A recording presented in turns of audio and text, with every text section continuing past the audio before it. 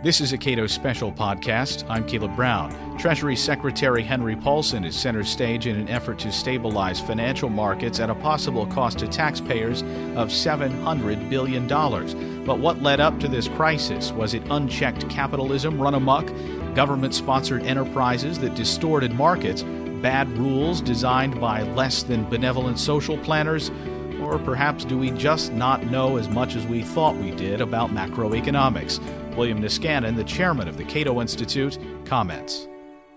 Well, Secretary Paulson and Chairman Bernanke clearly feared a collapse of the financial system, apparently based upon data that they were not trading with each other. They were not. There was no flow of funds across institutions, all of which they perceived Thursday night, and by Saturday they had decided that we needed a massive bailout, federal purchase of a lot of bad paper, mortgages and mortgage-backed securities.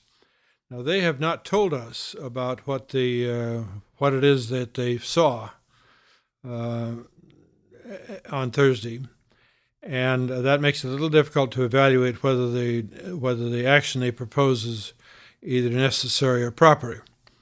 I think we do have to be careful about it. They are asking for basically a blank check for $700 billion to buy bad paper from the financial community, mostly mortgages and mortgage-backed securities.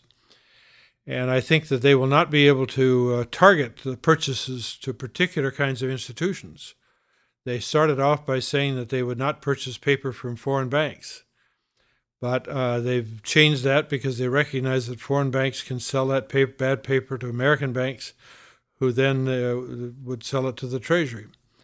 And it is yet not clear whether they will buy paper from hedge funds. But my guess is that they will. So I think that they basically economically cannot constrain the purchase of this bad paper to particular sectors of the financial community. My bigger worry, in a way, though, is that what they have proposed is likely to explode on us politically, is that it's a must-pass bill. Congress is very likely to add any number of things to that bill that the administration itself would not like to meet the particular demands of members of Congress, and that can be quite dangerous. One thing I think that Congress will and should add to the administration proposal is an oversight body to give a body that reports to Congress clear oversight over what the administration is up to. Because Congress, no more than you or I, is happy about giving the Secretary of the Treasury, Mr. Paulson, and his successor, a blank check on $700 billion. They want to know how that money is being used. Now, I'm not clear that it was a necessary action because I don't understand the circumstances which led them to that proposal. It's also not obvious that it was the best of all possible responses. Our colleague Bill Poole has suggested another approach, and that will be published shortly. But there was no discussion, apparently, of the alternative approaches toward this problem. Whatever they saw on Thursday must have been pretty bad to engage in a bailout where essentially moral hazard is simply not a concern. Well, I think that's true. Now, it's important to recognize that Ben Bernanke's scholarly focus over his profession has been the Great Depression, and he would go out of his way to assure that didn't happen again on his watch. And he is more sensitive to the kind of signals that are in the market that might be consistent with what happened in the early stages of the Great Depression. Some economists, Paul Krugman among them, have suggested that in lieu of buying bad assets at prices no one would want to pay, what the federal government should be doing is instead loaning money to banks again at penalty rates and acquiring massive shares of ownership in these institutions. That doesn't seem a very tasty prospect either. One used to call that socialism, but in fact, that's what the federal government has done with respect to Fannie Mae and Freddie Mac. They allowed the equity value of those two firms to disappear, and they took over the firms, and they at the moment they own them entirely. The bigger question with respect to Fannie Mae and Freddie Mac is not what they have done so far, but what they're going to do in the future.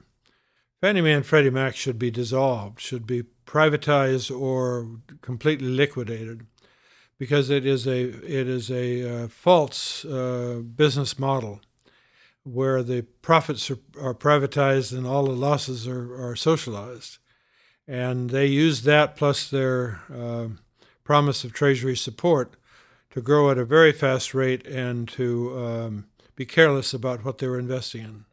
There is a narrative about how this came about dealing with securitization. That is, somebody gets paid to securitize, somebody then buys a chunk of this homogeneous asset. Was the securitization, this is something that Paul Volcker had warned about years earlier, is there a case to be made against the securitization of these types of assets? That is a major problem, and particularly a problem when they allowed the securitization of subprime mortgages. The problem in the securitization process is that nobody really understands the risk of the packages that are put together. The person who makes the mortgage doesn't hold it. He puts it in a package with other mortgages, and the ultimate buyers of these mortgage-backed securities are entirely dependent upon the rulings or the judgment of these credit rating agencies about the risk of these packages, and their record is particularly bad. Now, these are very complex packages, and there is some reason to believe that risk in one of these packages is a function of what else is happening in the economy at the moment. But in any case, banks around the world bought these mortgage-backed securities, and the Fannie Mae and Freddie Mac jumped into that market at a fast rate once the market for securitized mortgages of subprime loans was allowed. That was just in 2005. Yes. Now that is a problem. Securitization does potentially reduce the interest rate on mortgages, but the problem about that whole process is that the people who ultimately own those mortgages have little or no sense of what the risk is on those packages. There is another storyline that has been brought out here that is essentially, well, capitalism, you had a good run. Yes. Well, unfortunately, that story was told by John McCain, among others. And greed has been with us for as long as we've had any economy at all. And what is new is the conditions under which they exercise this greed. And by and large, those conditions were largely created by the government. The Community Reinvestment Act sponsored the subprime loans, and the Fannie Mae and Freddie Mac had a subsidized credit line to the federal government. And the Federal Reserve in the period from 2002 to 2005 maintained far too low an interest rate. And that's what transformed a general demand bubble into a bubble specific to the housing market. So the government bears a lot of responsibility for what happened. There is, I think, a good bit of questioning about the private firms as well that is appropriate. And I think the primary action that they took that it was inappropriate is that they allowed their capital ratios to decline to very dangerous levels, or they allowed their leverage ratios to increase to very dangerous levels. Now that makes it possible to make a lot of money over little differences in yield when conditions are good, but it also makes it possible for them to lose money very fast when conditions are weak. The capital ratios on some of the investment banking houses and on Fannie Mae and Freddie Mac were in the 2 to 3% range, backed by a lot of paper that was declining at a 10 or 20% a year range. William Niskanen is the chairman of the Cato Institute. You can read more on bailouts and financial crises at cato.org.